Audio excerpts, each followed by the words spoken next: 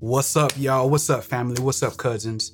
Isaac Curry in the house. I'm so excited for tonight's Therapy Thursday. No matter where you're streaming from, let us know if this is your first time streaming with us here on Therapy Thursdays. We're excited to have you on today. We welcome you. We thank you for tuning in, for taking the time to invest in your healing, to invest in your growth and your development. Are y'all ready for the word on tonight? I don't have my partner with me, Elena, but we're gonna have her back. She's gonna be back to join me. I'm thankful because what we gotta deal with tonight, it's gonna hit a certain way. And so I'm grateful for your presence. Y'all ready? Listen, let me pray with y'all as y'all come in. I don't know, you need some paper to write on because what we're going to give you today, what's going to be shared with you, I believe is transformative. I thank God for this opportunity. Lord, we thank you for your love.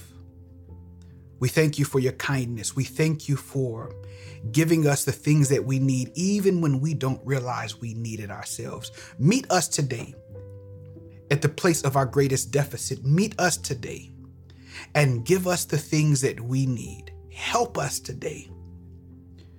We thank you, and I thank you for every person who will tune in live and those who will tune in at a later time. I pray, God, that this word, you take the scraps of what I have and that you multiply to feed the masses. It's in the name of Jesus we pray. And all of God's people said together, amen.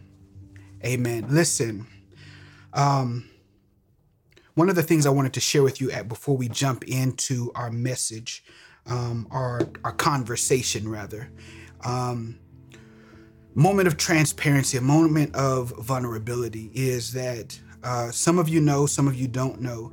Every now and then, there is a thorn that God has given me in my flesh, right? And of all of the miracles that he has performed in my life, healing me from, diabetes, cataracts, early set on glaucoma, like osteoporosis, all of the things that the doctor said I had, God reversed it to the point where they could no longer see it.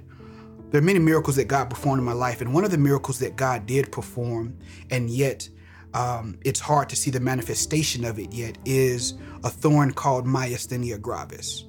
And so for some of you, every now and then, when I'm with my brother in person in Houston or sometimes here, you might see my face, and my eyes look a certain way. Like right now, my left eye is a little hard to open because myasthenia gravis, it stands for great muscle weakness. And so it's an autoimmune thorn. It's an unclean thing. But God has already healed me of it, yet my body has yet to see the full manifestation of it. So we covet your prayers. It makes me fatigued, it makes me tired, but we pray for teaching power, for preaching power, so that God can speak to us and through us. But it's important for me to share that with you because it has for a long time been a place of shame because of how it makes me feel and how it looks. And so oftentimes I would try to cover it up. But I want you all to know that I'm here because there's a word and there's a conversation that we need to have. But I want you to know what's going on with me and the things that we wrestle with, all while giving you what God has for you. Are y'all ready? We love you. My wife sends her regards, and so thank you. So there's a conversation that I want to have with you today. And the conversation I want to have with you today is based around a subject: hustlers of the heart. A heart hustle.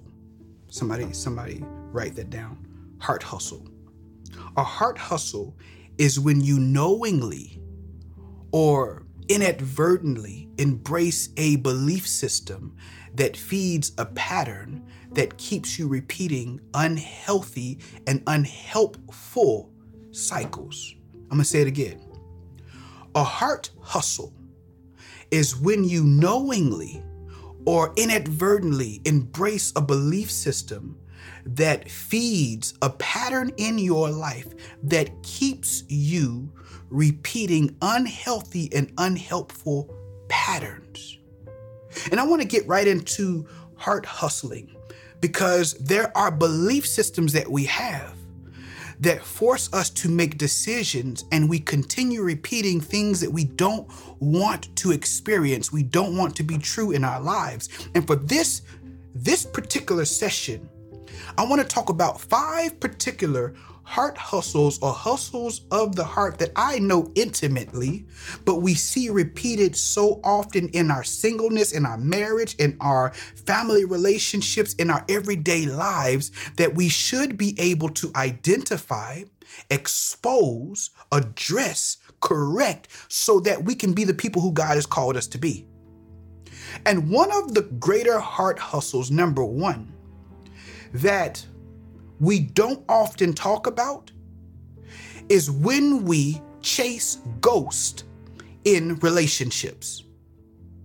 One of the greatest hustlers of the heart is when we create an image in our mind of who a person is and will be, despite the fact that they have revealed to us who they really are, because there is an image of love and relationships that we created based upon our first date. That's our parents. And so in our lives, we create an understanding or a theology of dating based upon our very first date. Your very first date is not when you were 13, 14, 16, 21. Your first date is when you developed that bond with your father or with your mother or with your parents. And that helped to shape for you what love looks like. And for many of us, we are chasing and have been chasing ghosts in relationships because the man you desire, you compare the man that you desire to the father that you admire. Or you're choosing the woman to love based on the woman who loved you. Or you try to craft and manufacture a relationship to look just like your parents' marriage or the exact opposite. And so many times, what we end up doing inadvertently is we create a narrative or an image in our mind of who we want that other person to be based upon our parents' relationship, number 1, someone else's experiences, or our past hurt. And based upon one of those 3 things, we already create a narrative before we pursue or enter into our next relationship, and it already sets up the relationship for failure. The relationship has already ended before it began. We find ourselves chasing ghosts in relationships, meaning that the thing that you're looking for, the man that you're expecting him to become, the woman you want her to be, based upon how your mom cared for you, how she fed you and how she told you she loved you, or how your father protected you and provided for you and loved on you. And now you create this image and you expect for the man to be just like your dad. But here is the thing, and here is why it's a ghost. Here's why it's not accurate. Is because the image that you have in your mind of your mother or of your father or of their relationships is a vantage point. And the vantage point in which you look and peer into your mom or your father or your parents has some benefits. It has some pros and it has some cons. It has some benefits, but it also has some disadvantages, meaning that there's some things that you don't see. There's blind spots that you have. There's willful blindness. You can't see the quirks. You can't see the flaws. You can't see the mess ups because the parents didn't show you that, because you didn't see that.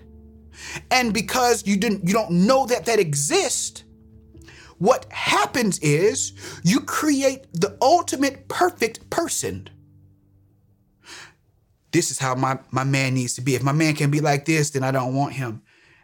You're chasing ghosts. Or your parents were married for 30 years, but you don't know 4 of those years or 10 of those years, it was a lot of storming, right? Or let's say you had an encounter with your mother and you don't like it, and you say, Mom, so now you put a job description on the back of the woman that you date, and you want her to be everything that your mom wasn't. Chasing ghosts. And one of the greatest heart hustles is when you don't come to a realization that there is a pattern you're employing in your life that is keeping you from being able to see healthy, because you have an image that is artificial, that is created by you. You have created a narrative. The person that you're looking for is a creation. It's artificial. It's not authentic. It's not real. Many of us are chasing ghosts in relationships, and we wonder why. Y'all don't want to walk with me.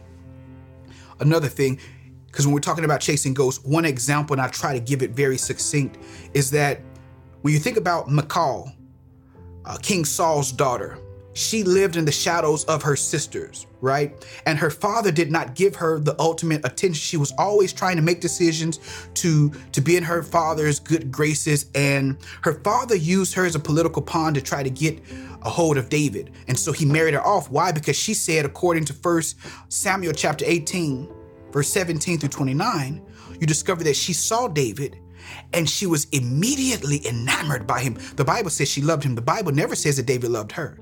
She pursued David, but the question is why? What about David intrigued her? I would much say in my imagination that when she saw David, she also saw aspects of her father. She saw a man who was politically savvy. She saw a man who was strong. She saw a man who was in line to be a king. She saw a man who was independent, a man who was successful, a man who had an anointing. She saw her father, and she didn't realize that she saw her father. But what she also didn't realize until they got married, because she pursued marriage, is that he also treated her just like her father treated her. He treated her like a political pawn. Even after he left her, got married to some other women, and then came back after she got married. And he came back because he made a deal with somebody, a political deal that gained him advantage to get his wife back, because he saw that she had moved on and he wanted her back. He treated her just like her father treated her. What I'm saying to you is this: it's easy to desire a man, or compare the man that you desire to the man who you admire. But you got to be careful, because you don't get to get the Frankenstein. You don't get to get someone that you put together. You got to get all of it. There's blind spots. Somebody needs to know one of your issues and one of the reasons why your heart is hurting, or the disappointment that you're experiencing, is because you have been inadvertently chasing ghosts, right? There's another thing. Another hustle of the heart, or a heart hustler, is when you misplace your expectations. This is good. Some of us complain, and I used to be one of them. We complain about how much, I don't have expectations. And you tell yourself you don't have expectations because you don't want to express those expectations, because you're afraid that those expectations won't get met. But you do have expectations. We always have expectations, although we don't clearly articulate them. But we often misplace our expectations in relationships, not just romantic, but yes, especially in romantic relationships. One of the reasons that you experience the disappointment and the heartache you experience is not that you shouldn't have expectations, but for some of us, your expectations are unreasonable. I know, I said it. For some of us, our expectations of other people are so high that when you look behind the scenes, the expectations that you're holding other people to, you're not even living up to yourself.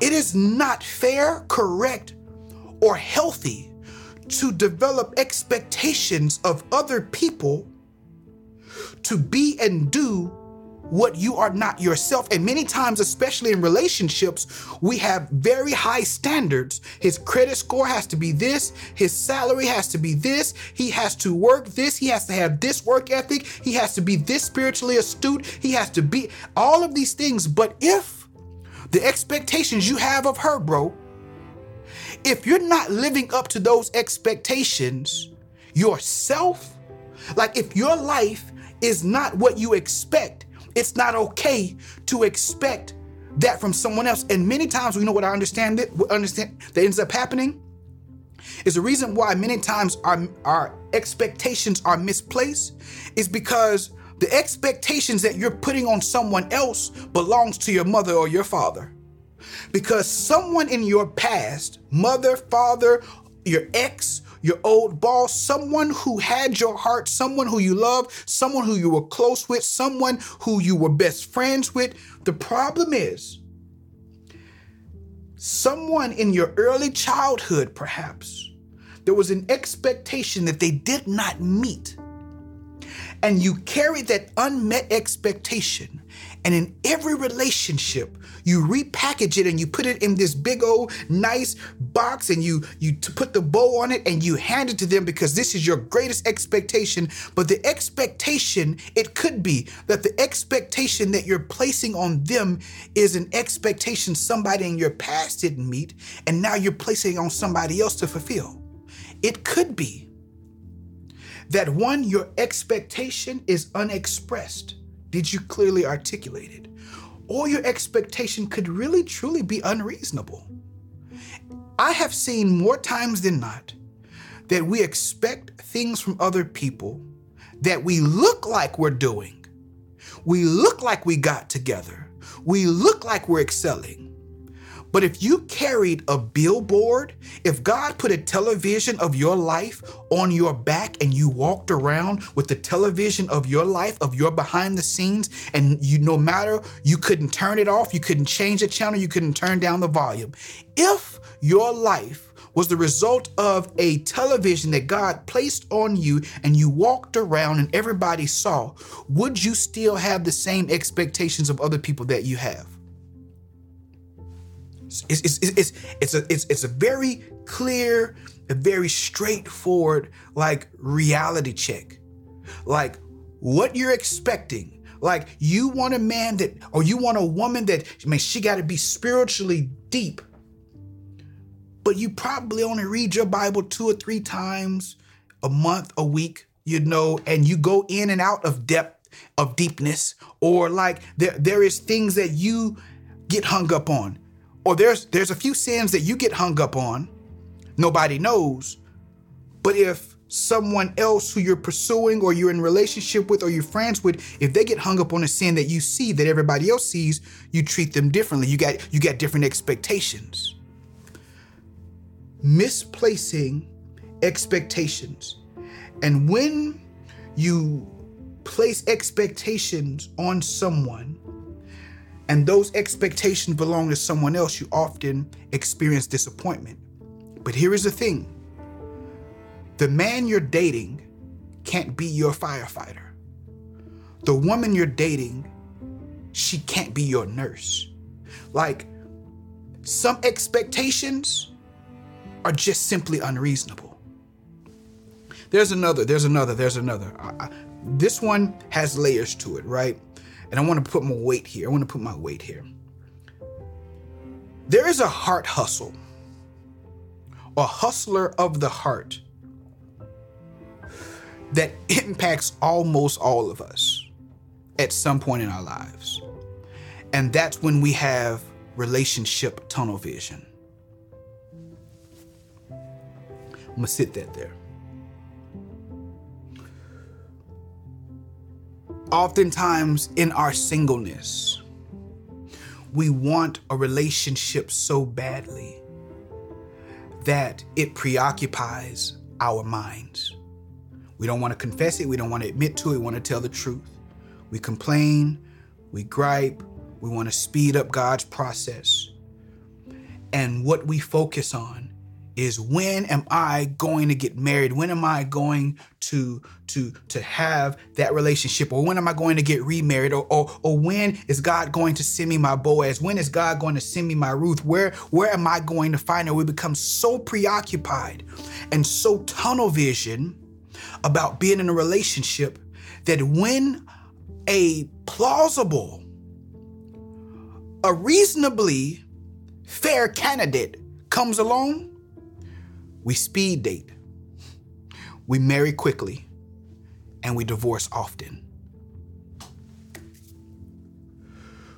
We often have relationship tunnel vision, and relationship tunnel vision forces us to speed through what I often call the relational developmental process. If you've been walking with us, you've heard me talk about this once or twice before. There is a relational developmental process that we often disrupt and we often bypass because we want to be in a relationship so bad, and we get in a relationship and we're so enamored, we're so hung up, we're high, we're intoxicated on the newness of the relationship. And so we talk about everything, we give them everything, and we tell them everything about our past relationship that didn't work, and our marriage that failed, and all the relationships that didn't work in our friendship phase. And then he starts becoming everything that I told him that I didn't like. So he starts becoming everything that I do like based on what I told him, and I didn't realize it. And so I'm saying that he's my Boaz before he ever really became a Boaz. Or I told her everything that happened in my past relationship, and as a result, she said, I'm going to make sure that I don't do this. They aren't the perfect one. They're just great at following directions. But look at this. When we have relationship tunnel vision, we disrupt the relational developmental process, which is friendship, dating, courting, which is the committed relationships. We're committed. Dating is not committed. When we're courting, we're in a committed, exclusive relationship. When we're dating, we're just gathering data to determine whether or not you are worth a commitment. You are worth more of my time and my life. And most of us, we're friendship acting like we're courting, or we're dating acting like we're engaged, right?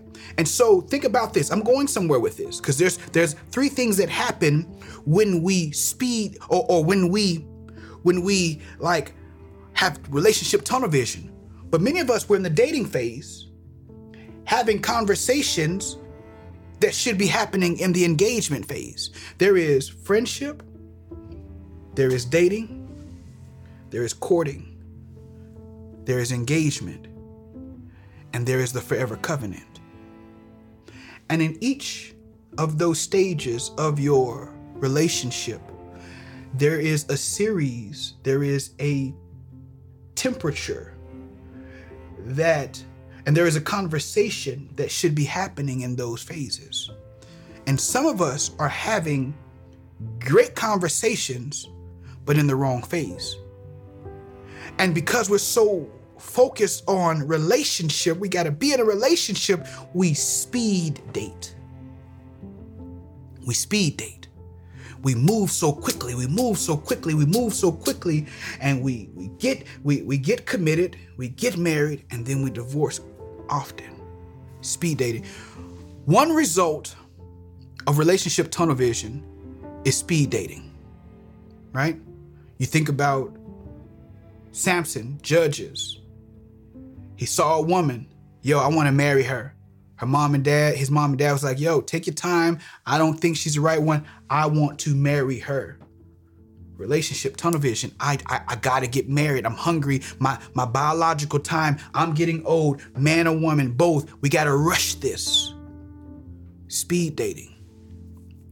Did you know, because we're so relationship focused and because we're moving so fast, that most people who are dating never stop to ask the other person, what does a healthy relationship look like? Did you know that most people who are dating never stop to have a conversation with the other person to ask them, hey, what does a healthy relationship look like to you? I'm so focused on being in a relationship and she's the perfect one. We got chemistry. You can have chemistry. Man, listen, she can look good on paper, but not look good for your purpose. That paper is one thing, but that purpose is another thing. I see the paper. He looks good on paper. But does he look good with your purpose? Like, is he able to feed and support the purpose? But look at this.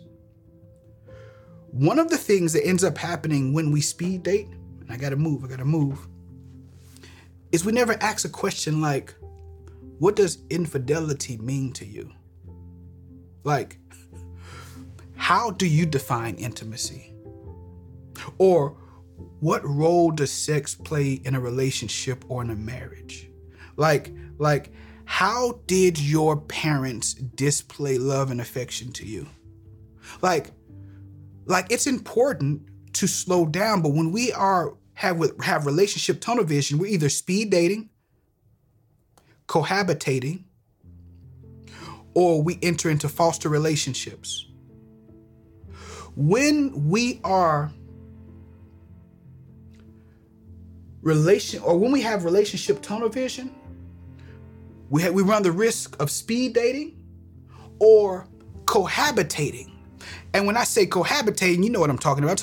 I'm talking about when you live together and then someone says, no, they don't live together, but it's toothbrush over your house though. Or she got a drawer where her undergarments and her socks, and her shoes, like you do everything but live together. And so one of the risks of relationship tunnel vision is, yes, you move fast, but then what ends up happening is many of us get in heart marriages and we've never even had a wedding ceremony. Many of us, our hearts get caught in marriages and we've never even signed a marriage certificate. Your heart got married without your consent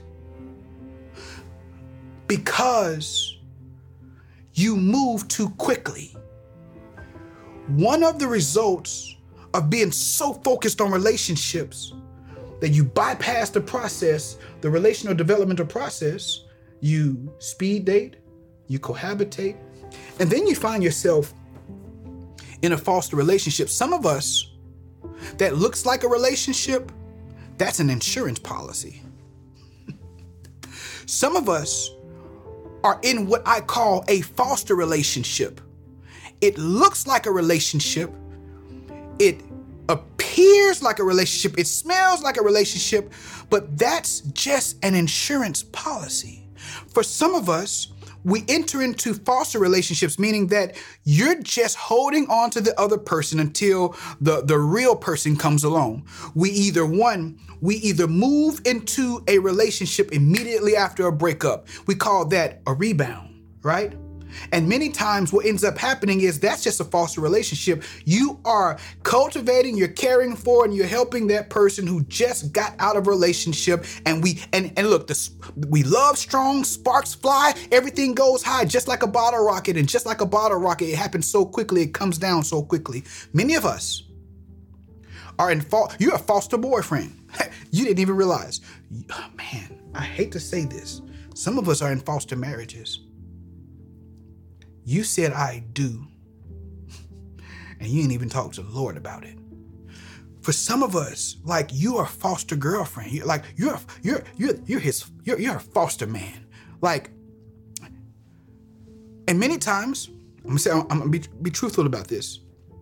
A woman cannot be ready for a relationship either because she's busy in her career, she's thriving, or her heart is not ready. She just got out of a relationship, but she will also keep a man around as a friend in the friend zone who will satisfy her the things that she needs emotionally. He will fix things around the house. He will be there for her to be a sounding board, and he will do things for her, and they will convince themselves we're just friends, when in fact, he has more investment and he's hoping for more, and she's good because she said, we just friends. The same thing can go the other way around, but we don't talk about it enough, but I see it all the time. I was raised around women. I've seen it even with friends and family.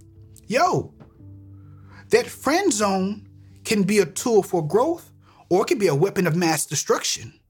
And so many times I think what ends up happening is that we have these foster people in our lives who we just keep around so that they can satisfy the emotional need, the sexual need, or the social need until something or someone better comes along.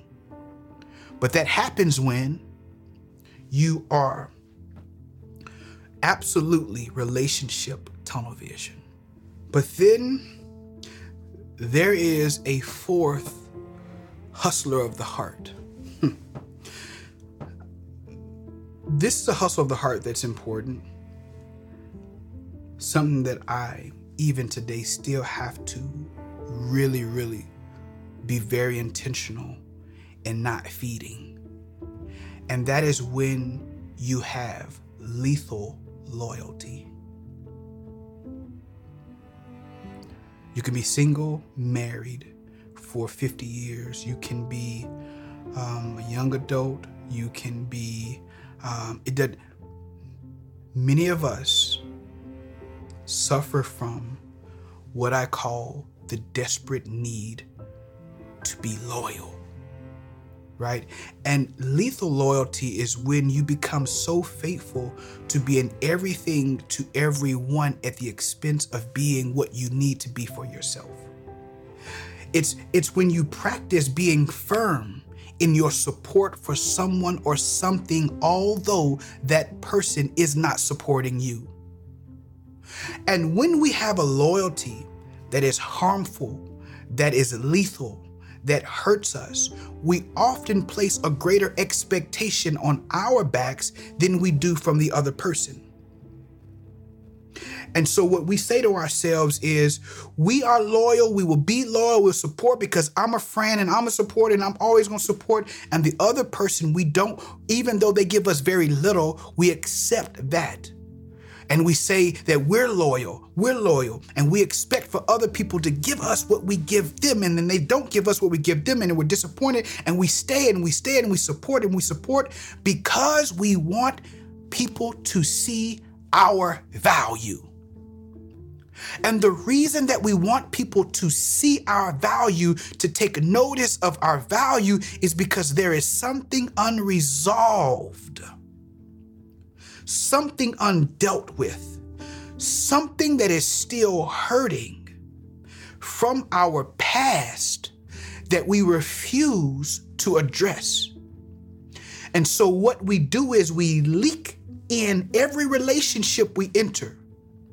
And we say we're going to be loyal because I'm loyal. I'm a loyal person. I'm going to stay and I'm going to help and I'm going to give and I'm going to be everything to them. In every relationship I get taken advantage of. In every relationship I'm always doing. You're not supposed to be the martyr for other people's happiness. And for many of us, that's the problem. It's not even biblical. You can't even you are not supposed to hurt yourself just so that someone else won't be hurt. When loyalty requires you to hurt yourself so that someone else won't be hurt or get hurt, that is lethal. That is dangerous.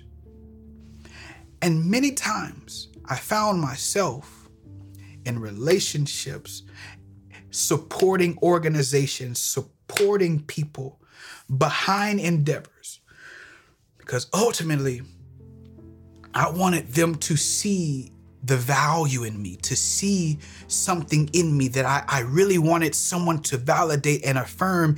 And I was going to show that no matter the storm, that I'm going to always be here and I'm going to, whatever you need and however, I'm going to, and still secretly, I'm wanting reciprocity. At some point, you have to know your worth and your value, no matter if it's family relationship, no matter if it's friendship to an organization, to a pastor, to a friend, it doesn't matter. The hardest thing for me has been to see my own worth and not putting my value on what someone else sees or says. And as a result, I've just been loyal. No matter what happens, I'm staying. When you have lethal loyalty, or loyalty that's lethal, it will always sabotage your heart and you will never be able to heal. But there's a fifth one. There's a fifth one that I want to sit on, and then I'll bid you a good day. Yes, we talked about a few things. We talked when it comes to hustlers of the heart, there are 4 things that we talked about. Number 1, we talked about when you chase ghosts in relationships, right? We talked about when you misplace your expectations, and when you misplace your expectations, how that sabotages your heart. We talked about when you have relationship tunnel vision, and when you have relationship tunnel vision, what this will require, what this will cause, it will lead you into speed dating. It will lead you into cohabitating, and it would lead you into foster relationships that look real, but are just insurance policies. But we also talked about number 4, where there is lethal loyalty. And the last but not least is when you have a poor theology of dating.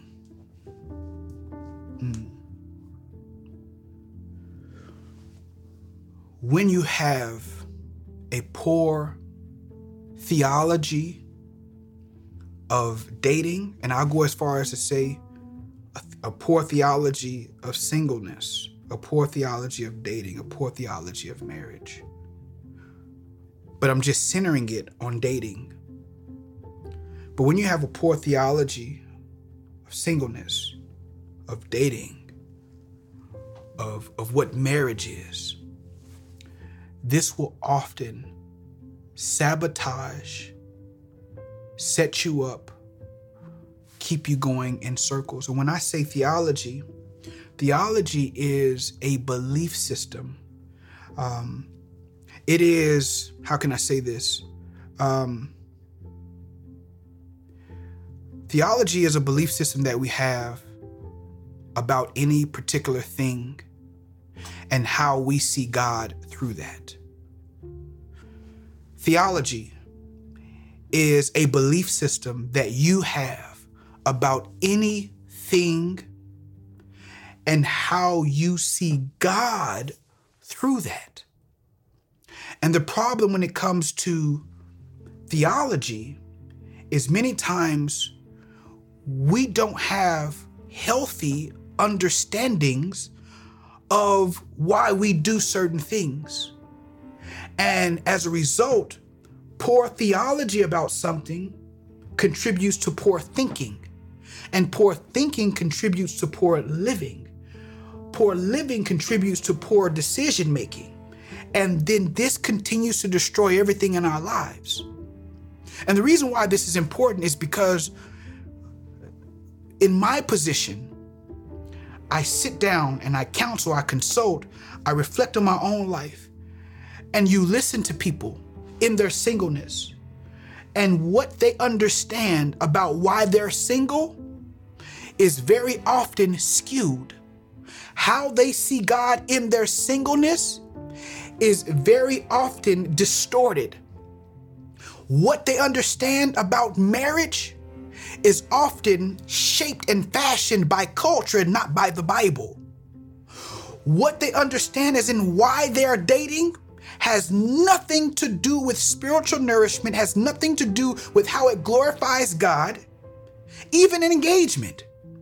And so what ends up happening, because I don't have a healthy understanding, or I don't know what scripture has to say about my singleness, I don't know what the Bible has to say about marriage fully beyond Adam and Eve. I don't know what scripture requires of me or expects of me even in this dating process. How do I glorify God even in this process? And so what ends up happening, people stay, they overstay, or they stay in relationships past the expiration date because they say to themselves, this is the best that I can do. And if I leave this person, I don't think that God will bless me with somebody better. Because somewhere you've told yourself this is the best that I can do. And some people, I know we say, oh, you're not supposed to get divorced. Oh, you got to have these particular grounds of the divorce, as if even if you get divorced, God won't forgive it, as if it's an unforgivable sin. And some people will stay in a marriage, abusive, a marriage that all of the things can be happening. Life is being threatened. They can walk away from that. They can ask for forgiveness. But then they can say to themselves, God will never bless me because I got a divorce. God will never give me something good because I didn't honor a covenant.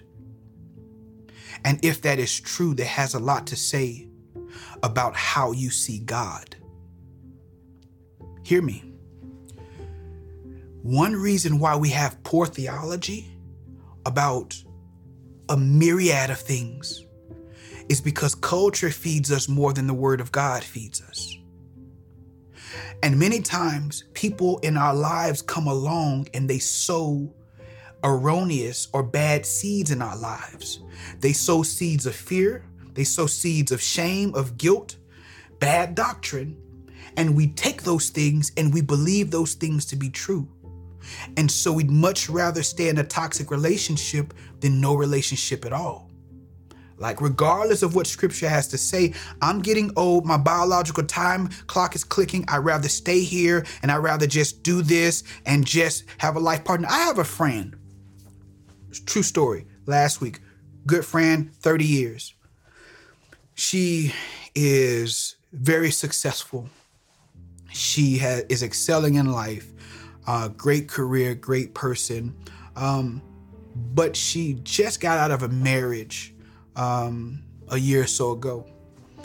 And in her mind, because of, she called me, she was like, I need some advice because, true story, because I'm seeing this guy. And the first thing I want to know, are you dating? Are you committed? Where you are? Like, what is your relationship status? Are you all clear? That's my first question. Not clear. No, we hadn't really talked about that. All right, cool. She's upset because, he called her and told her, let's say he made a decision that she didn't quite agree with because he was going to see a friend or a friend was coming to just drop by, and they just very platonic, but he called her, let her know. And she was upset because she felt like he wasn't supposed to, do that. And I'm like, but are you all in a relationship? No, I'm not related. No, we're not. Well, here's something important. So she's upset because of some decisions that he's making. They're not clear in what they're doing. But then in my conversation, I discover that she doesn't want to get married. She just wants a life partner. So she's expecting something from him. And she doesn't want to ask him, what are we, or can we talk about where we're going? Because she feels like she shouldn't have to ask. And I'm like, no, you all are supposed to have clear communication. All about this has a lot of errors, but it doesn't matter how much money you make. It doesn't matter how successful you are. If you don't have healthy theology, and I'm listening to her talk, and ultimately I'm like, hold on. If you don't want to get married, then why are you dating? And if you don't want to get married and you just want life partnership, then how do you get to determine what you all are and where you're going? She just wants, we can live together, we can keep our own houses, and we can just go on trips. So you're playing house, right? And so but then when I'm listening to her, she says, I think that I would be terrible for someone as a wife. How she begins to see herself. And then listening, then how she begins to see her past experience. And that begins to reflect on everything that she begins to do now. Because somewhere she never challenged and she never accepted, like, what do you believe about this? What does God have to say about this? I said, listen, that marriage is not a contract, it's a covenant. Because she was like, I don't want to get money mixed up, and I just want to. Marriage is not a contract. Marriage is a covenant.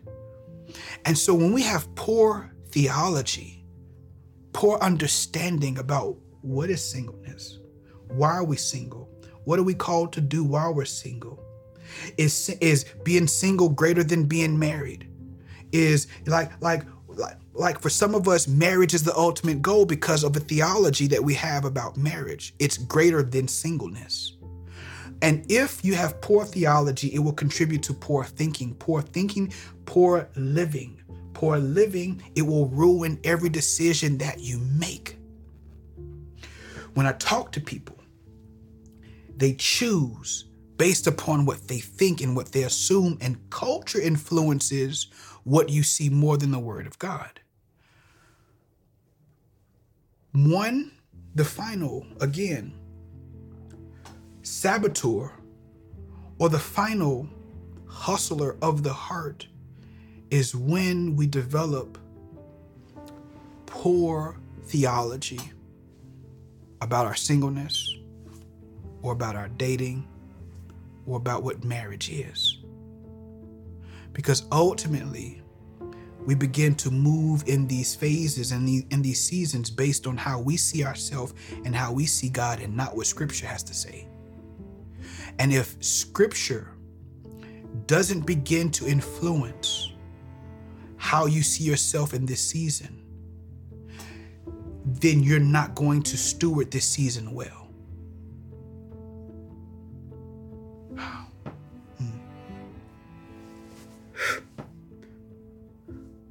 So what I would bid to you, take your time. Be honest about your patterns. Because if you're unable and unwilling to be honest about your patterns, there will never be an opportunity for you to do something about it. Take your time. Pay attention to your patterns. Take the time to heal.